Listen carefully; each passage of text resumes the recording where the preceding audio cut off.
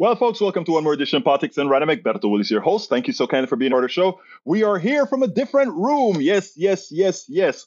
Been busy all getting all these things, these videos processed for you from where again? From Netroots Nation. It's going to be great. It's going to be great. How are my peeps doing? My peeps seem to be doing just fine. In the house, we have already, para ver. We have El Señor AVQ. We have El Señor AVQ says, hello, Netroots. AVQ says, para ver. We have Bridge MCP is in the house. We also have, and I have a smaller screen, so bear with me as I call these things out. You know how that goes sometimes. We also have Bridge with two long messages that I'll read subsequently. All right, let's see what else we got here, folks. Where are all my peeps? Are all my peeps coming in early? All right, audio, video, good. This is a new spot. Yes, sir. Cooler room, Egberto Willis? Yes, Lee Grant is in the house as well, and he says, hi, y'all, from hot Texas. It's burning up. Yes, the place is burning up, folks. The place is burning up. Anyway, Bridge MCP says the following. Florida Board of Education's new guideline implies slavery benefited Black people. The newly approved guidelines under fire by several civil rights groups. The Florida Board of Education new standards dictated how Black history will be taught in public schools includes a provision implying that enslaved African Americans learn skills for their own personal benefit. The guidelines approved on Wednesday has come under fire from civil rights advocates who've called them a sanitized and dishonest telling of the history of slavery in America. Our children deserve nothing less than the truth. Justice and the equity of our ancestors shed blood, sweat, and tears for Derek Johnson, President and CEO, said Derek Johnson, President and CEO of the NAACP, said in a statement. It is imperative that we understand that the horrors of slavery and Jim Crow were a violation of human rights and represent the darkest period in American history. Two of the most contentious inclusions in the board's current guidelines include instruction for high school students about several race massacres, including the 1921 bombing of Black Wall Street and the 1920 Aussie Massacre. Most include acts of violence perpetrated by African Americans, and middle schoolers must learn about how slaves developed skills, which in some instances could be applied for their personal benefit. Can you believe that crap? You know, it's funny because my niece called me irate this afternoon. She just saw that news and she called irate. And she said, what are we going to do? Why do we allow that? And I said, stop. First of all, the reason this has occurred is that we dropped the ball. We allowed these right-wing nutcases, including right-wing racists, to dominate these education boards. And what do you think they're going to do? They're going to sanitize history. They're going to create revisionist history. And that's what they're doing. And then she said, it's like we're losing the battle. And for me, it's like, no, we're not losing the battle. We have ceded the battle. In other words, what we have got to do is if we are going to make a change, we are going to have to, yes, we're going to have to wait 2 years. We're going to have to instruct outside of school what real history is. But in the interim, what we want to do is to ensure that the next election, we don't make the mistakes that we made before. All right? Let me be clear. This is something that's been planned. It's been decades long in the planning, and that they persevered and they did it over and over again till they got their mission. And you know why they got their mission? We ceded it to them. But there's still time. Second run from Bridge MCP says, through all this, there's only one consistency. Republicans want to avoid holding Trump accountable for anything. They are willing to go to any length to avoid the facts in their impeachment or any criminal case. There is always an excuse. Ignore the facts and attack the process and the procedure. Let me see if did I get in procedure. I thought I missed something before I started reading that. Okay, and continuing. There is always an excuse to ignore the fact and attack the process or procedure at hand. The bad part of them is that those facts won't go away. The facts, number one, Republicans are getting that the investigation into Trump began before he declared his candidacy. It's not about him running for office. This, number two, this isn't the Democratic Party running a witch hunt. Christopher Wray was appointed as head of the FBI by whom again? Donald Trump. Three, if declaring a run for the presidency were to negate a criminal investigation, then everyone could avoid prosecution for a crime by simply declaring as a candidate for president. Number four, former leaders do not get a get out of jail card for crimes because they once led the government. Holding him accountable doesn't represent a two-tier justice system. Five, the facts in the 49-page indictment are damning. They're not a conviction. They're not only an accusation, but they are accusation backed by a mountain of facts. Facts that are sourced through his own staff, loyalists, advisors, lawyers, and in his own words. The media woke people, and the Democratic Party had to be bearing any of it. The Democrats' media or the woke mob are not prosecuting Trump. He is being prosecuted by an independent judiciary and a prosecutor who is literally an independent voter beholden to no party.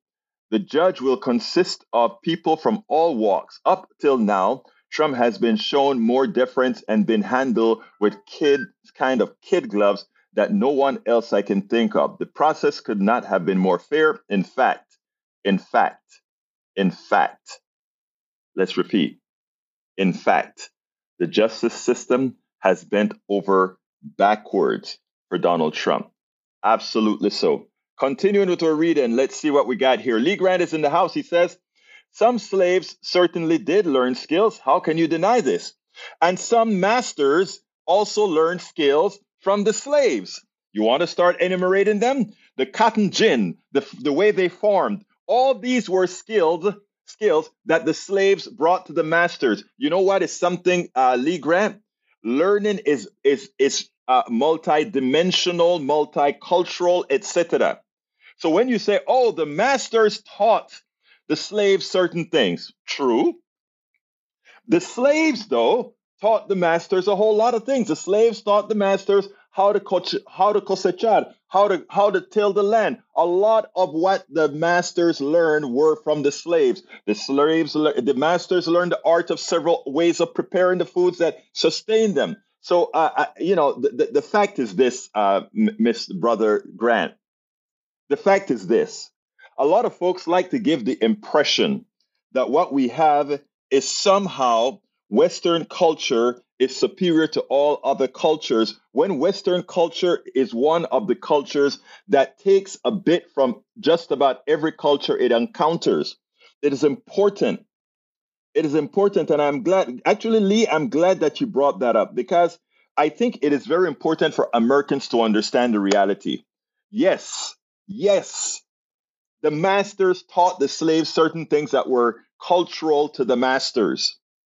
The slaves taught the masters many things that were not only cultural to their lands, but allowed these masters to enrich themselves on the back and the energy and the forces of the slaves. So before, my brother Grant, before you buy the white supremacist theology, understand that in a world, we all benefit from each other. That's what it's all about.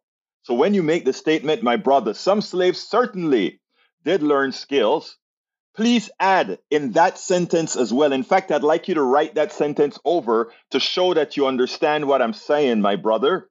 Some slaves certainly did learn skills, and some masters amassed a whole lot of new skills from what the slaves brought to them. But let's add a bit. Absent the slaves, masters would not have amassed the wealth that they built on the backs of the slaves. Free labor. That wealth that they carried down generation after generation now is wealth that is owed to the slaves for the work they did for free. So when you're talking about slaves and these issues, if you really want to go into details and see who benefited who, remember, absent these slaves, they would have never made it. Absent the indigenous who saved the butts of the pilgrims and many others, they would not have made it. So let's get it straight. We are all interdependent, and we have always been interdependent, some more so than others. So I would love for you to rewrite that sentence, Brother Grant, in a more fact-based, more humane-based manner. Tom C says, big storm just blew through mid-Michigan. Lots of rain this summer, moderating temps. Better than being in a heat dome like the South and the West. I agree, I concur. Bridge MCP seemed to have answered Lee as well. She says, again, Lee, not the point. I guess slave owners learned how to beat, rape, and hang people, which they did, right? I mean, I always tell people when you start making stuff, look back. Bridge, MCP, and now Mike Cisak has a message for Bridge. She says, and by the way, Rudnin is right. There's absolutely no defense for slavery, full stop. There's nothing benevolent out of slavery, full stop. Mike Cisak says, Bridge MCP, the facts are all the crap thrown at Trump was created by Democrats and those appointed by Obama in the administrative state, all of which was false. None of them have faced the consequences of the abuse of power they all did in going after Trump. I would love for you to tell me, what do you think, what particular thing do you think Democrats did to Trump? What specific thing did Democrats do to Trump? You see, Mike Cisak, one loses credibility when one creates stuff out of thin air. Donald Trump is a crook. Donald Trump has always been a crook. Donald Trump has always ripped people off. Donald Trump's wealth is what has gotten him off all these years. But I have to hurry because I got quite a few videos to show my brothers and sisters. All right, what else have we got here? Lee Grant says slavery is certainly immoral, but there are many factors that impinge on people. American blacks have a higher standard of living, higher income, better education than blacks anywhere in the world. That partially is not true. That if you look at it in the aggregate, if you look at Nigeria and you say, okay, the average black in Nigeria has more wealth than the average black in, the average black in America has more wealth than the average black in Nigeria, I would say yes. But here's what you missed. The wealth in Nigeria has the same problem that we have here in the United States, wealth disparity. There are richer black people in Nigeria than you could possibly have here in the United States. Let's go one step better. Nigerians in America. So if we wanted to equate wealth and superiority, Nigerians in America are the wealthiest sect in this country, white or anybody else. Nigerians are wealthier than everybody else. You can look it up and verify that for me, Radnin, but that stats, I think it still holds true today, but it was the reality for a long time. So all of that about the standard of living of black people in America is better than other places. We also have to remember what colonialism has done to Africa. It has decimated it. We're now talking, many people in Africa are now talking about the United States of Africa because there are more mineral resources in Africa that the Western world depends on. If they were to decide that they wanted to take it on their own, they could. So let's be aware. Let's be careful what we ask for because we may get it. Egberto Willie, slave owners also got reparations. Exactly right, Breach. Thank you for reminding us. Daniel Lido says, Western civilization is superior for one reason, liberty for the common man. You think Western civilization is the only one that does that? You need to study history, my brother. Really bad. E2247, welcome aboard.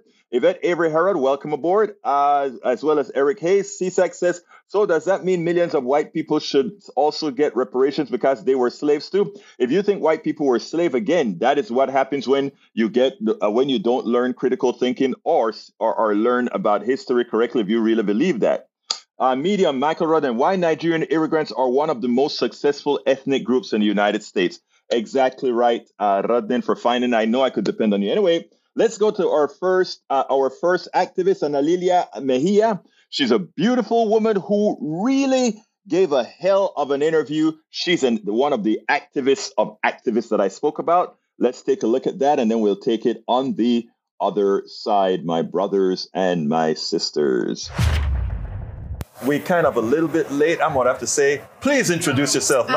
You are? Well, my name is Analia Mejia. Analia Mejia. Co-executive director for the Center for Popular Democracy. How you doing? I am doing just fine. I know that you guys are doing important work, but most importantly, you are centralized on 3 issues that actually affect many BIPOCs. And these 3 issues are housing, the environment, and I forget the third. I mean, frankly, we work on issues that impact working class, working poor people across this country. So housing, access to healthcare, all the building blocks that allow us to thrive. And wait a minute, I need to give, here we are. So we just jumped right in. So let's go ahead and start again. And we're live, by the way. Okay, great. Well, so hey, y'all. Yeah, Mademoiselle Mejia. Yes. Tell us a little bit about who you represent and what you're doing. Okay, so the Center for Popular Democracy is a network of base building, power building organizations across the country. It's 48 organizations in 38 states, in Puerto Rico, in DC. And our focus is the building blocks that allow communities to thrive. So you were saying affordable housing, access to healthcare, access to education, and more importantly, political power, governing power. I love that. What we're about is if you are expected to adhere to the rules of society, to the rules of our government, and you are not allowed to help shape them, then that's a phony deal. Yeah, exactly. What's the point? Yeah. Exactly. And when we talk about governing power, it is more than just showing up on election day and being, sheep on GOTV, how some candidates like to treat our communities, but rather we want to show up for the issues that matter for us on election day, and then we need those who we get elected to show up for us every other day. After you've elected them. Exactly. In fact, no, I would say we need them to show up on our issues during the campaign trail. Actually, you're right about that, because too often they come, they think they have the vote, they leave, and they're never back. Or they're afraid to talk about the issues that are keeping our families up at night. And you know what? If you're too scared to talk about racism, you're too scared to talk about sexism, you're too scared to talk about the systemic injustice that happens in this country, then maybe you are too scared to govern, and you shouldn't get elected. And you know what? And that is the issue. They always say, let's get through this election. Wait. We're coming to help you, but we need to make, we're always appeasing a particular sect. We're appeasing a particular sect at your expense for something that never ultimately comes through. So what is your group doing to let folks know that they're already empowered to do what they need to do? So first and foremost, let me share with your audience that, there are different types of organizations actually present here at Netroots. You have organizations that are perhaps service organizations. They provide a service to members of the community. You have other organizations that perhaps are advocacy organizations. They advocate on behalf of a community. What we do is we build power with people. You don't need a strong leader. You need the information to be able to engage. So first and foremost, let's be clear. We have a representative government. That means that when we turn out and participate, people get elected, and when we don't, they don't. First and foremost. Second, there's power beyond election day. There are city council meetings, county meetings. There are people who are deciding right now the trillions of dollars that are getting poured across our country around IRA. And showing up in city council meetings, county meetings, state legislative meetings. That's how we're going to be able to win those resources into our community. You have to show up. You have to show up. You got to show up. But in order to show up well, you need the information. So our base building, power building organizations across the country. This is New Georgia Project. This who got the first senator elected in Georgia. Or Lucha, who has been building the political power of communities of color in Arizona for some time and every day making greater traction. Or Detroit Action, a part of the magic that has happened in Michigan to flip those state legislative districts. food. Yes. So those organizations are available to us, Right. are a center in which we can engage and build our political power so that we have governing power in America. I like that. First of all, I love your energy. Oh, well, and if you can throw that energy out there to la gente, Bueno, vamos. si vamos a hablar con la gente, tú sabes Bueno, que va a vamos a pasar hablar. eso. Okay. Let me tell you something. So here's the deal. What about Minnesota? Were you guys participants in Minnesota as well? So we have an affiliate called Take Action Minnesota. Were they involved? Because Minnesota got a one vote away from not being a state, and they got so much 400 years of it's incredible. It is the power of when our communities are honestly our communities have been participating from the beginning, even despite all the hurdles. Right. But it is when we act in unison. It is when we organize that magical things happen. Here's the other thing I would say to your folks, why this moment matters in particular. Right. When we look at the history of this nation and moments in which Black and brown people have gained governing power, let's say right after the Civil War and Reconstruction, when you have over 2,000 Black men, once Black men are given the vote, over 2,000 Black men get elected into office. Not only federal, but state as well. Yes. Yeah. What do we get? Public education. Right. We get investments in our communities. We get bargaining power for farmers or for the formerly enslaved. Yeah. And how is that governing power met? It is met by resistance, by a clapback that takes shape in three key ways. Yeah. Violence. Right. Systemic disenfranchisement. Yes. Or machinations. Yeah. And a Supreme Court that rules against the people. The undemocratic Supreme Court, because we know that the Supreme Court is the only part of our government that isn't a democracy. So you know what I'm about to say, right? Let me finish it. Well, let's take a moment and consider where we're at right now. We have state-sanctioned violence. Right. We have a Supreme Court that has been taken over. Yes. And that is actively complicit in systematically disenfranchising the black and brown people and our political power.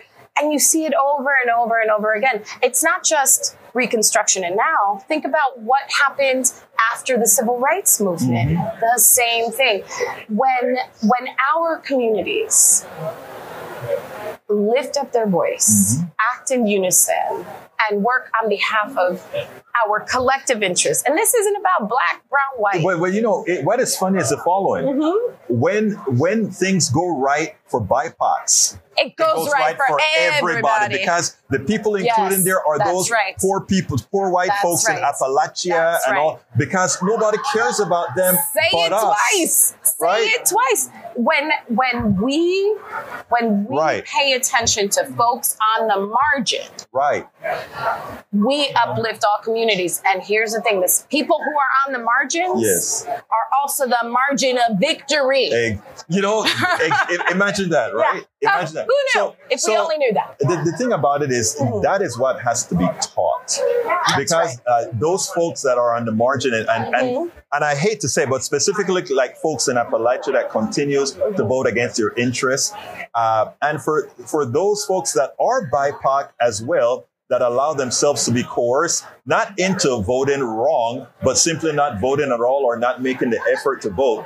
That is what has to be. So part of what at least my perspective is that our communities, there's daily existence, when you are trying to keep body and soul together, when you are trying to uplift raise your family without a safety net, without the resources that we all know we need to thrive, as we said, those building blocks of power, then of course you don't have the space to critically analyze the information that's coming in, or And to add to that, you started to say we need that information. We need to teach that information. It is exactly the reason why there is this wholesale rejection of critical race theory, education, don't say gay. Yes, all of these things. It is a banning books. It is a two-pronged approach. And if you've learned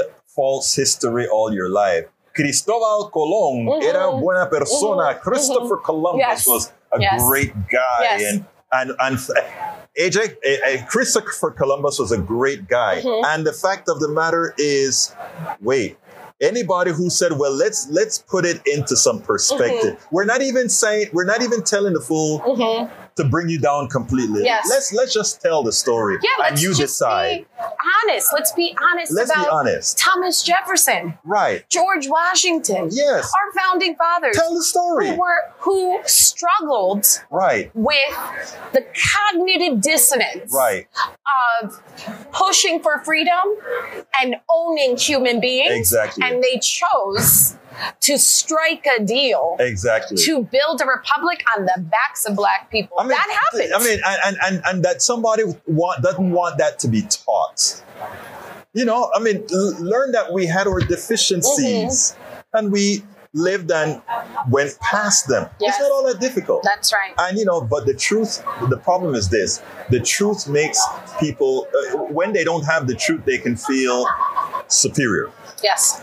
But if you know the truth, you realize, guess what? We're all just damn human beings. That's right. That's right. all we are. That's human beings, flawed as we come. That is right. And we are, speaking of being human beings, it behooves human beings for us to figure this out in this moment, because we are not going to have a livable planet. Exactly. We are not going to have an actual democracy. We are not going to survive what is coming to human beings on this planet right now, because the threat of food insecurity, water insecurity, unlivable planet will result in violence. It is amazing how many fail to see it. Yes. It's amazing. It behooves us to figure it out. It is the most, we talk about what is the most existential or the most critical fight that we must engage in. And I think it is, at this moment, it is educating and connecting and organizing across communities to be frank, we need to prioritize people over capital, over money. Oh my God! Why are you going to open another line of discussion, young lady? Why are you going to do? Why are we going to talk about capital now? You know that you must watch my program. I most certainly. Let me tell you something. What is amazing to me is that we have in this nation we have an aversion. We like to reject some of us. Some of the powerful like to reject the idea of collective goods. Thank you. Right? And we denounce it as socialism, or we denounce it as un-American. And we say capitalism is, unhindered will set us free. Well, first of all, capitalism left to its own devices sold people. Yes. Let's not forget. And the bottom line is that our humanity, I don't eat money. Right? I don't breathe money. No. My children will not You thrive. can't eat it. No, you cannot. Yeah. So if we are prioritizing, if we're allowing by our silence, by our lack of activism, or by not calling the question on elected officials who are very content to prioritize their fundraising to their constituents, then all we are doing is putting all of us in peril. History has told us that is what will happen. This movie, we have seen this movie before. We know how it ends. And it is the moment for us to act. And in the past, what got us out is organizing. And that is what is going to make it happen again. Ooh, I see we have royalty in the house. We have royalty in the house. Well, come on in. I think I'm going to hand it. Wait, let's close. We're coming right now, Maurice. Let me tell you, first of all, it has been my pleasure, Ms. Mejia, to speak to you. And awesome. we have to do this again because very few people understand these concepts. in the aggregate. Well, they feel it. Well, you're about to have fire come I know I'm about to have fire. They feel it. But you know what? You bring it. Well, I appreciate it. Thank you so much. Thank you so much. I appreciate it. That there. And you know, we got to talk again because that's a very important subject, and we need to move it forward. Okay. All right.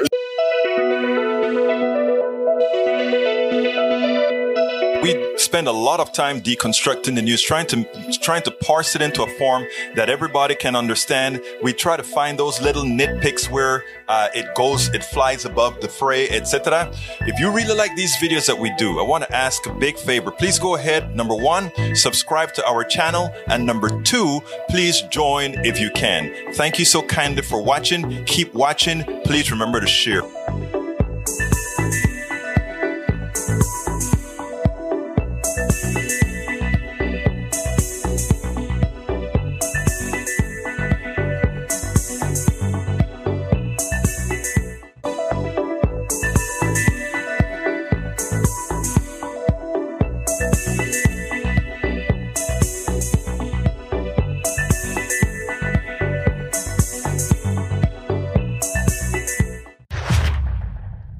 All right, folks, I hope you like that. I see the conversation is going very, very strongly in the chat room. Keep it going. We have another good video, this time from our own PDR Posse member who went to Netroots Nation with me. I think you guys are going to love Bruce's interview. Check it out, and then we'll again take it on the other side. Lo vamos a tomar en el otro lado. Welcome to Politics Done Right. Bruce Pollard, how are you doing this afternoon? It's great. This morning. Yeah, it's great to be here at Egberto in Chicago, where it's cooler than Houston. It's definitely cooler than Houston. Well, look, this is your first Netroots. I know you did the online Netroots before. Yeah. But this is the first Netroots that you're doing in person. You got a chance to do a few breakouts so far. I think right. Yeah, and they had a opening session yesterday, working on how you develop a plan if you're going to have something to a goal that you want to do with your activism. And I got some good things. It's interesting because it's a lot like what I do in my profession as an IT architect, where you set goals and you get a strategy and then you come up with some tactics and then you find ways of measuring it. But they've got it step by step by step for everybody to follow. And they've got great examples. For example, how do we get the voters out? I know, but by the way, before you continue there, I want you to know that is just a camera, an emergency camera. This is a real camera right there. But I'd always do that. But anyway, Bruce, so in coming to your first Netroots, I know you haven't gone to the bazaar or you haven't gone to any of these other things, just a few breakouts. Is it meeting your expectation thus far? Yes. And I think the biggest thing that has impressed me so far is the warmth of the people that you interact with. Right. And the fact that they have the same problems that you have, but they have the same commitments. Right. And I think out of that comes solutions. And this is one of those things, if the whole world was that way, right, we would be solving some of the big problems that we got. You know, like you and I think you and I spoke about this several times, and that is my optimistic being in that I think there's something that we can trigger in people to get there. And a lot of the breakouts that we have here are science-based breakouts as far as not brainwashing people, but convincing people to look at particular issues. Have you been to any of those yet? Or no. There are some this afternoon that are focused on that. Right. And so, I mean, first of all, I'm glad that you saw that there's a certain warmth that comes in these types of environments. But secondly, that out of the warmth can come more than just a good feeling that you can go out there and get something done. Yeah. And I'm these days worried about sustainability. And I have more faith today than I did yesterday that there are people who are going to help us sustain things and keep things going for us. Yeah, I mean, I'm glad that you feel that way. And the fact that you said from yesterday to today in just seeing the interaction and the amount of people that are doing this kind of work. Because as you haven't been to see all that's going on down there, but when you go out and see the amount of organizations that are doing many things, for those of us that are listening to this on podcast or listening to this at KPFT or on the radio or Pacifica, wherever, the thing about it is getting started from a positive attitude, and not only that, engaging everybody. Somebody like Bruce, who has been an activist in Houston for quite some time, coming here on the national stage really makes a difference. What's your plans throughout this entire event? Well, I think I'm just going to learn all through the event what's going on, and I'm really impressed that there are people who, their entire life, and like yours, but their entire life is committed to improving or towards even offering a product which other people can use to achieve their goals. Well, let me tell you, Bruce, knowing you back in Houston, everywhere, I can tell you that you are a bona fide activist, and the work that you are doing and the work that you are supporting throughout these different avenues, whether it be with, you told me to use the right term, gun safety. Yep. Gun safety, environment, and all the other issues you care about. It's people like you that we need to replicate. So for all of those that are listening here, as what we want to ensure is that the good-naturedness of folks like Bruce and others, we grow that onto society. We got to learn how to walk the walk instead of just talking the talk. I'm going to end it right there. Walk the walk and say it again. Walk the walk instead of talking the talk. There you go. Bruce Pollard, it's been my honor to be with you, sir. Yeah, my pleasure. All right, that is our one and only Bruce Pollard. Before I go to the other video, let me see if there's anything here that I need to answer specifically, meaning addressed to me. And since I don't see anything particularly addressed to me, I will go ahead and play Kamau. Kamau is a good friend of mine from Atlanta, Georgia. He's doing some work in a selective area. Let's go ahead and bring Kamau into the fold, and then we'll take it, as usual, on the other side.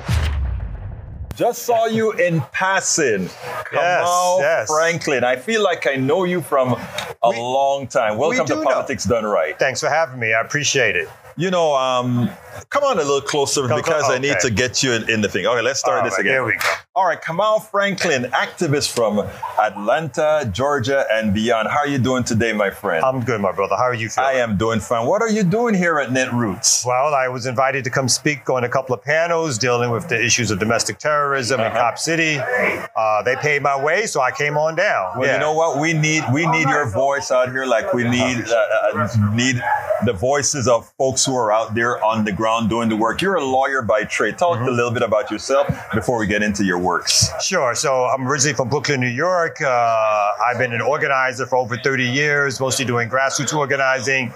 You're right. For about 10 years, I practiced law, civil rights, contracts, criminal law. But my heart has always been in grassroots organizing. Developed an organization called Community Movement Builders, and there in Atlanta now, located is where I do most of my organizing work at. So, that's where I interviewed you back on Zoom for the community work that you're doing. What's the name of the company again? Community Movement Builders. Yeah, tell us a little bit about that. Well, Community Movement Builders is a grassroots organization that does work around organizing and what we call sustainable development for the Black community. Right. So we organize against the issues of gentrification and organizing against police violence in our communities.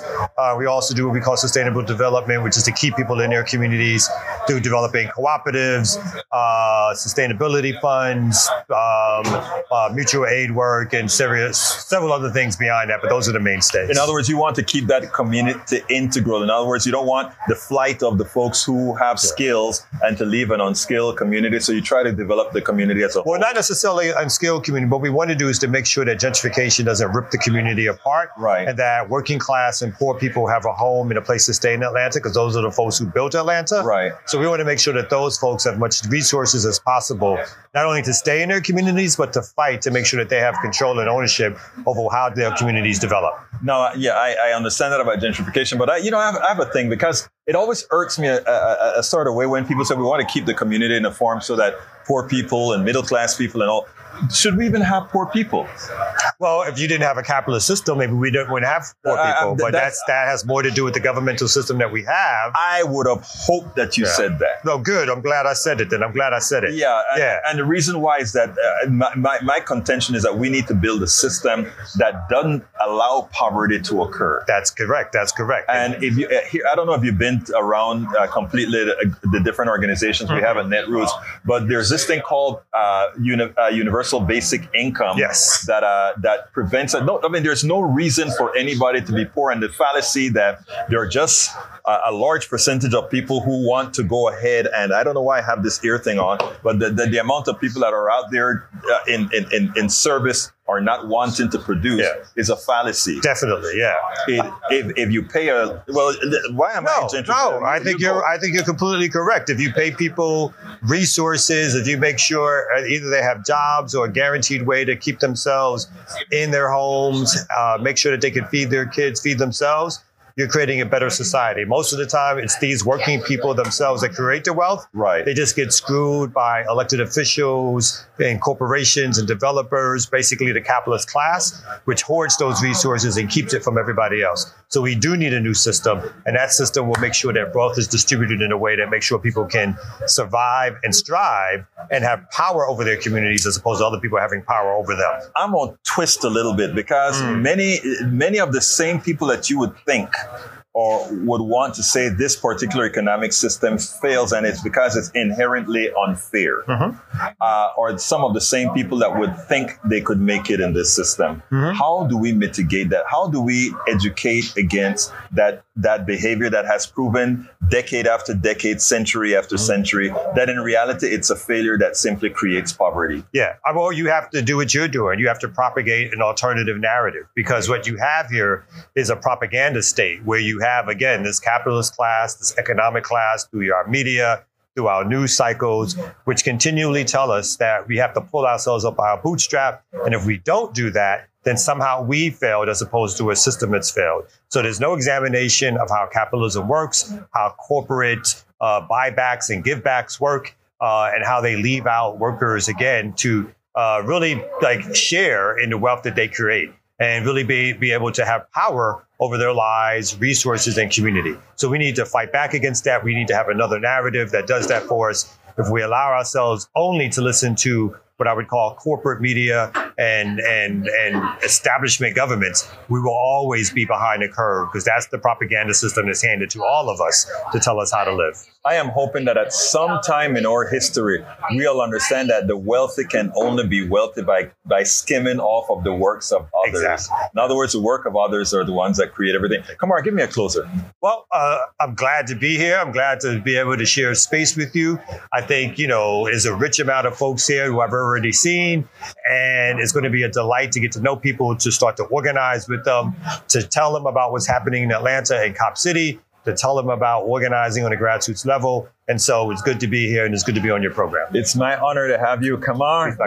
I always say come on. Come out. Come out. Come on. It's an honor to have you on the show, my friend. I appreciate you, my friend. Thank you so kindly. All right. Peace.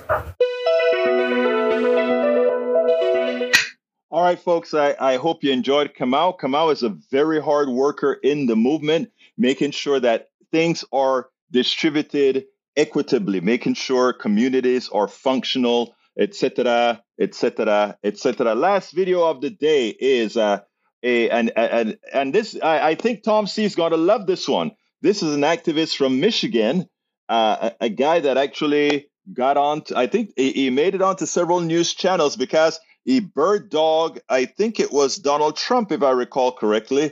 He bird dogged Donald Trump in a very, very interesting way. Let's go ahead and get there, and then we'll take it on the other side as soon as I click that. Welcome to Politics Done Right. I'm here with Bruce Felk, a Michigan activist. Bruce, how are you doing today? I'm doing great. Hey, Bruce, where are you out of? I'm out of Rochester Hills, Michigan. Well, and what turned you into a rubber rouser that want to ensure that we have change in these United States of America? Well, I thought George Bush was bad. Right. And now he would be considered a raging liberal. Right. By today's standards. So I've been active since George W. Bush was president. So George W. Bush is who really got you involved into... Yes, I thought there were so many scandals under George W. Bush. Right. I thought I couldn't take it anymore. Then we got you-know-who. Right. So, there was a trigger to your activism. Yes, the Iraq War at that time, right, was something that got me upset. And as you got upset, you decided to do something about it. Yeah, well, my first focus was on our congressman at the time, Michigan 9th. Joe Nolenberg was the Michigan 9th, the old Michigan 9th. Right. So I have, there was a group called the Chain Gang, and they made these big paper mache heads. Right. And we had, they would ship them. It was Bush, Rice, Rumsfeld, Rove. There were 5 of them. They would ship anywhere you need them. When Karl Rove came in for the Michigan Republicans one year. Right. And so we got the Rove head and we had a big protest. And so I contacted the guy that made the head and I wanted one of my congressmen. Ooh. And so he made one and I followed my congressman all over the district as he campaigned. And if you look me up, there's a video of me in our local drugstore. And I wasn't with the head, but I confronted the congressman. So you bird dog your congressman? Yeah, he went into the local drugstore, and I was asking about Iraq, and when it was during the S-chip debate. Right. And then the video got shared I had a contact at the DCCC. Right. And they shared it with Keith Oldman, who had his show at the time. And there's an 8-minute segment of me being talked about. They didn't contact me for the interview. They just went ahead and talked about it and showed bits and pieces of it. And that, as they did that, what happened? We got a full 8-minute segment. And so I had some run-ins with the congressman and his chief of staff. And in the video that I shot, it was after, I think it was Senator Allen. Remember Macaca, that whole thing? Oh, yeah, exactly. So I wanted to get a Macaca moment for my congressman. And I got it. You got the Macaca moment for your congressman. I did, yeah. But you know what? What is so important, and I'm glad that you're here, is I'm trying to feature a whole lot of activists out there, people going through lives every day and just figuring out there is a problem and standing up and doing something about it. I'm a troublemaker. A good troublemaker. I don't call it a troublemaker. I call it you're doing what's necessary to ensure that we get what needs to be done for the average American citizen done. Yeah, well, really, because I was up until George Bush was president, I would vote all the time, but I wasn't anything resembling an activist. I wasn't at all. But the Iraq War and the money that we spent and the lives that we wasted absolutely got me going. And it turned you into an activist. Right. Well, in 2016, so we continued the giant paper mache theme, and we had one made of, a friend of mine and I had one made of Trump. And we followed Trump all around the country to the debates. We were in Nevada, and we tried to get media to point out how horrible it would be if Donald Trump were to become president. That was right on. And he became president.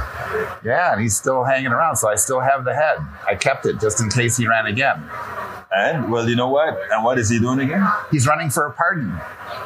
Well, exactly. That is, you nailed it, right? That's what he's doing, running for Absolutely. He wants to pardon himself. He knows he's guilty. He's never once said he wasn't guilty of anything he's being accused of. Right. But he knows he needs to be president in order to keep himself out of prison. But a lot of folks have been saying that, which is true, but there's one part that they missed. He can pardon himself from a federal crime. Right.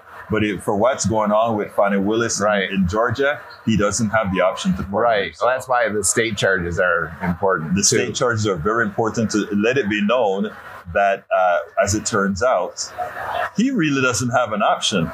Our former president, if all things being equal, will be sent to jail, either on a state charge or a federal charge. I'm not, that's, I was watching MSNBC last night and I forgot who was on. Actually, it was the former the Attorney General. Yes, Eric Holder was on. Eric Holder was on with him, and that is what. Yeah, he seems to think he might cut a deal to stay out of prison. Yes, I think he should be sent to Rikers Island or Guantanamo. I think he belongs in jail, but you know what it says? It turns out that unless it turns out that maybe there's a logistic issue or some other issue, that is the only thing that could possibly save the day for him. Well, the thing I don't know if I heard the whole interview, but he was talking about making, and I was thinking about this before I saw the show. Right. Is making accommodations for the Secret Service. Yeah, are they going to stay in the cell with them? You wonder, right? Well, but he said the federal system can make accommodations, but the state systems may not have the facilities to do that with as far, because I think. Frankly, I think we need to change the law. And if you're an indicted and convicted felon, you don't get Secret Service protection. And the other thing about it is, it doesn't matter. They can protect him. They can lock him up in a cell without any access to bread and water on Guantanamo is too good for him. Exactly. But anyhow, Bruce, how do you say the last name again? Felk. Bruce Felk. It's been my honor. It's been my pleasure to speak to a born activist. Thank you. Thank you, buddy.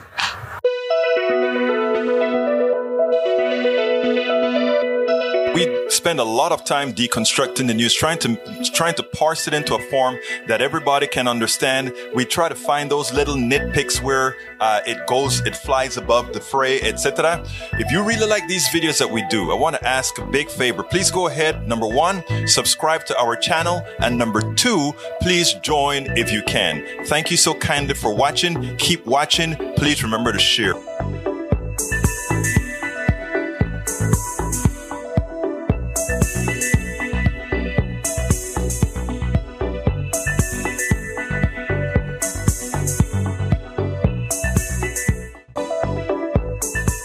Anyway, folks, I hope you enjoyed that.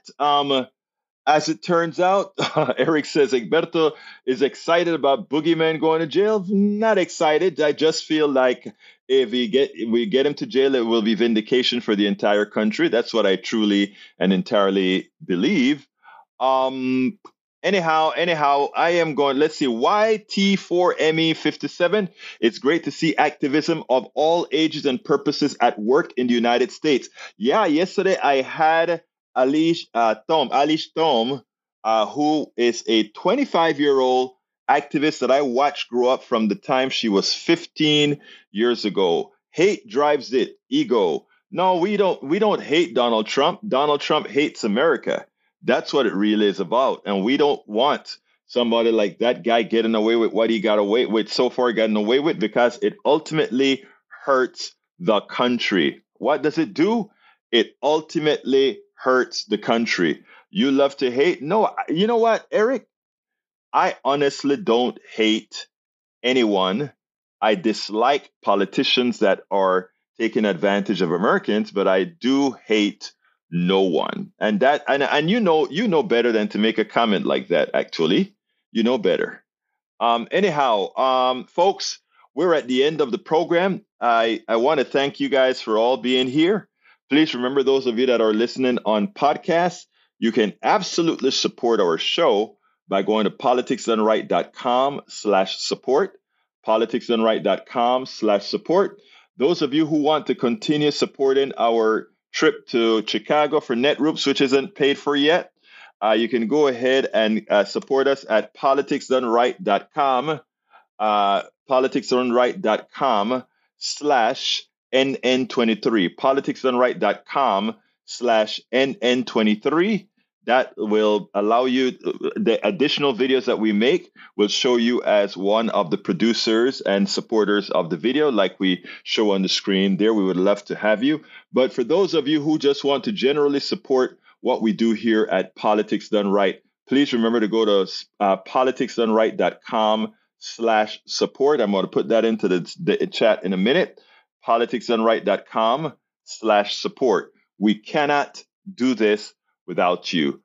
Michael Rudnin says Trump is just a con man who acquired political power, and Trump couldn't let go when he realized he was going to lose re-election. Trump's crimes are both financial and attacks against democracy. I could not have said that any better myself. Anybody has anything else to say? 30 seconds to say what you need to say, my dear brothers and sisters. Eric Hayes says, your camera is moving, must be your wind inside the house. No, it's because it's a camera on something that wasn't as sturdy. I am so sorry that I got that camera moving, but you know what? It makes you move your head a little bit. Bridge MCP says, thanks for the show. I know takes so much time. We work hard. Michael Cisak says, Robert Davenport, I have been talking to left-wingers for over a quarter century. I know what they think and generally why they think certain things. It is all to do with limited brain development after 4 years of age. Okay. I tell you what, in the past, I would have said, I'm as left as they go. So under your theory, my mental capacity should be really deprived because of my limited brain development. In another venue, I would say, would you like to do either an IQ test, even though IQ tests are biased for Western cultures, or any kind of test, Mike Cisak? Let's go your brain against my brain. I'm a lefty, and if you follow the bell curve, you remember that book called The Bell Curve? I'm mentally deficient. I'm mentally deprived. Let's go. You want to do a test against me, brother? Let's do it. Let's do it. Let's do it. Let's see. You're telling us that all us lefties are mentally deprived. I would love to go with you, brother, and do a mental test. Are you up to it, CSAC? You want to go for it? Repeat it, Egberto. Please read this out. Strawman arguments are typical of conservatives who don't understand their opposition. That lack of understanding breeds fear and a whole lot of irrational arguments. You nailed it. Breed says manure. Yeah, he is full of it. Mike Cisak says, I'm quoting actual psychological research, actually. And if that is a psychological research that you quoted, that alone should tell you it is flawed, and the people who authored it are likely the ones that are mentally deficient. My name is Egberto Willies. This is Politics and Right. And thank you, Mike Cisak, for being here. My name is Egberto Willies. This is Politics and Right. And you guys know how I end this, baby. I am what? Out. We spend a lot of time deconstructing the news, trying to parse it into a form that everybody can understand. We try to find those little nitpicks where it flies above the fray, etc. If you really like these videos that we do, I want to ask a big favor. Please go ahead. Number 1, subscribe to our channel. And number 2, please join if you can. Thank you so kindly for watching. Keep watching. Please remember to share. We must populate the entire internet with our progressive message, a message that we know is what most Americans say that they want. So help us, please join.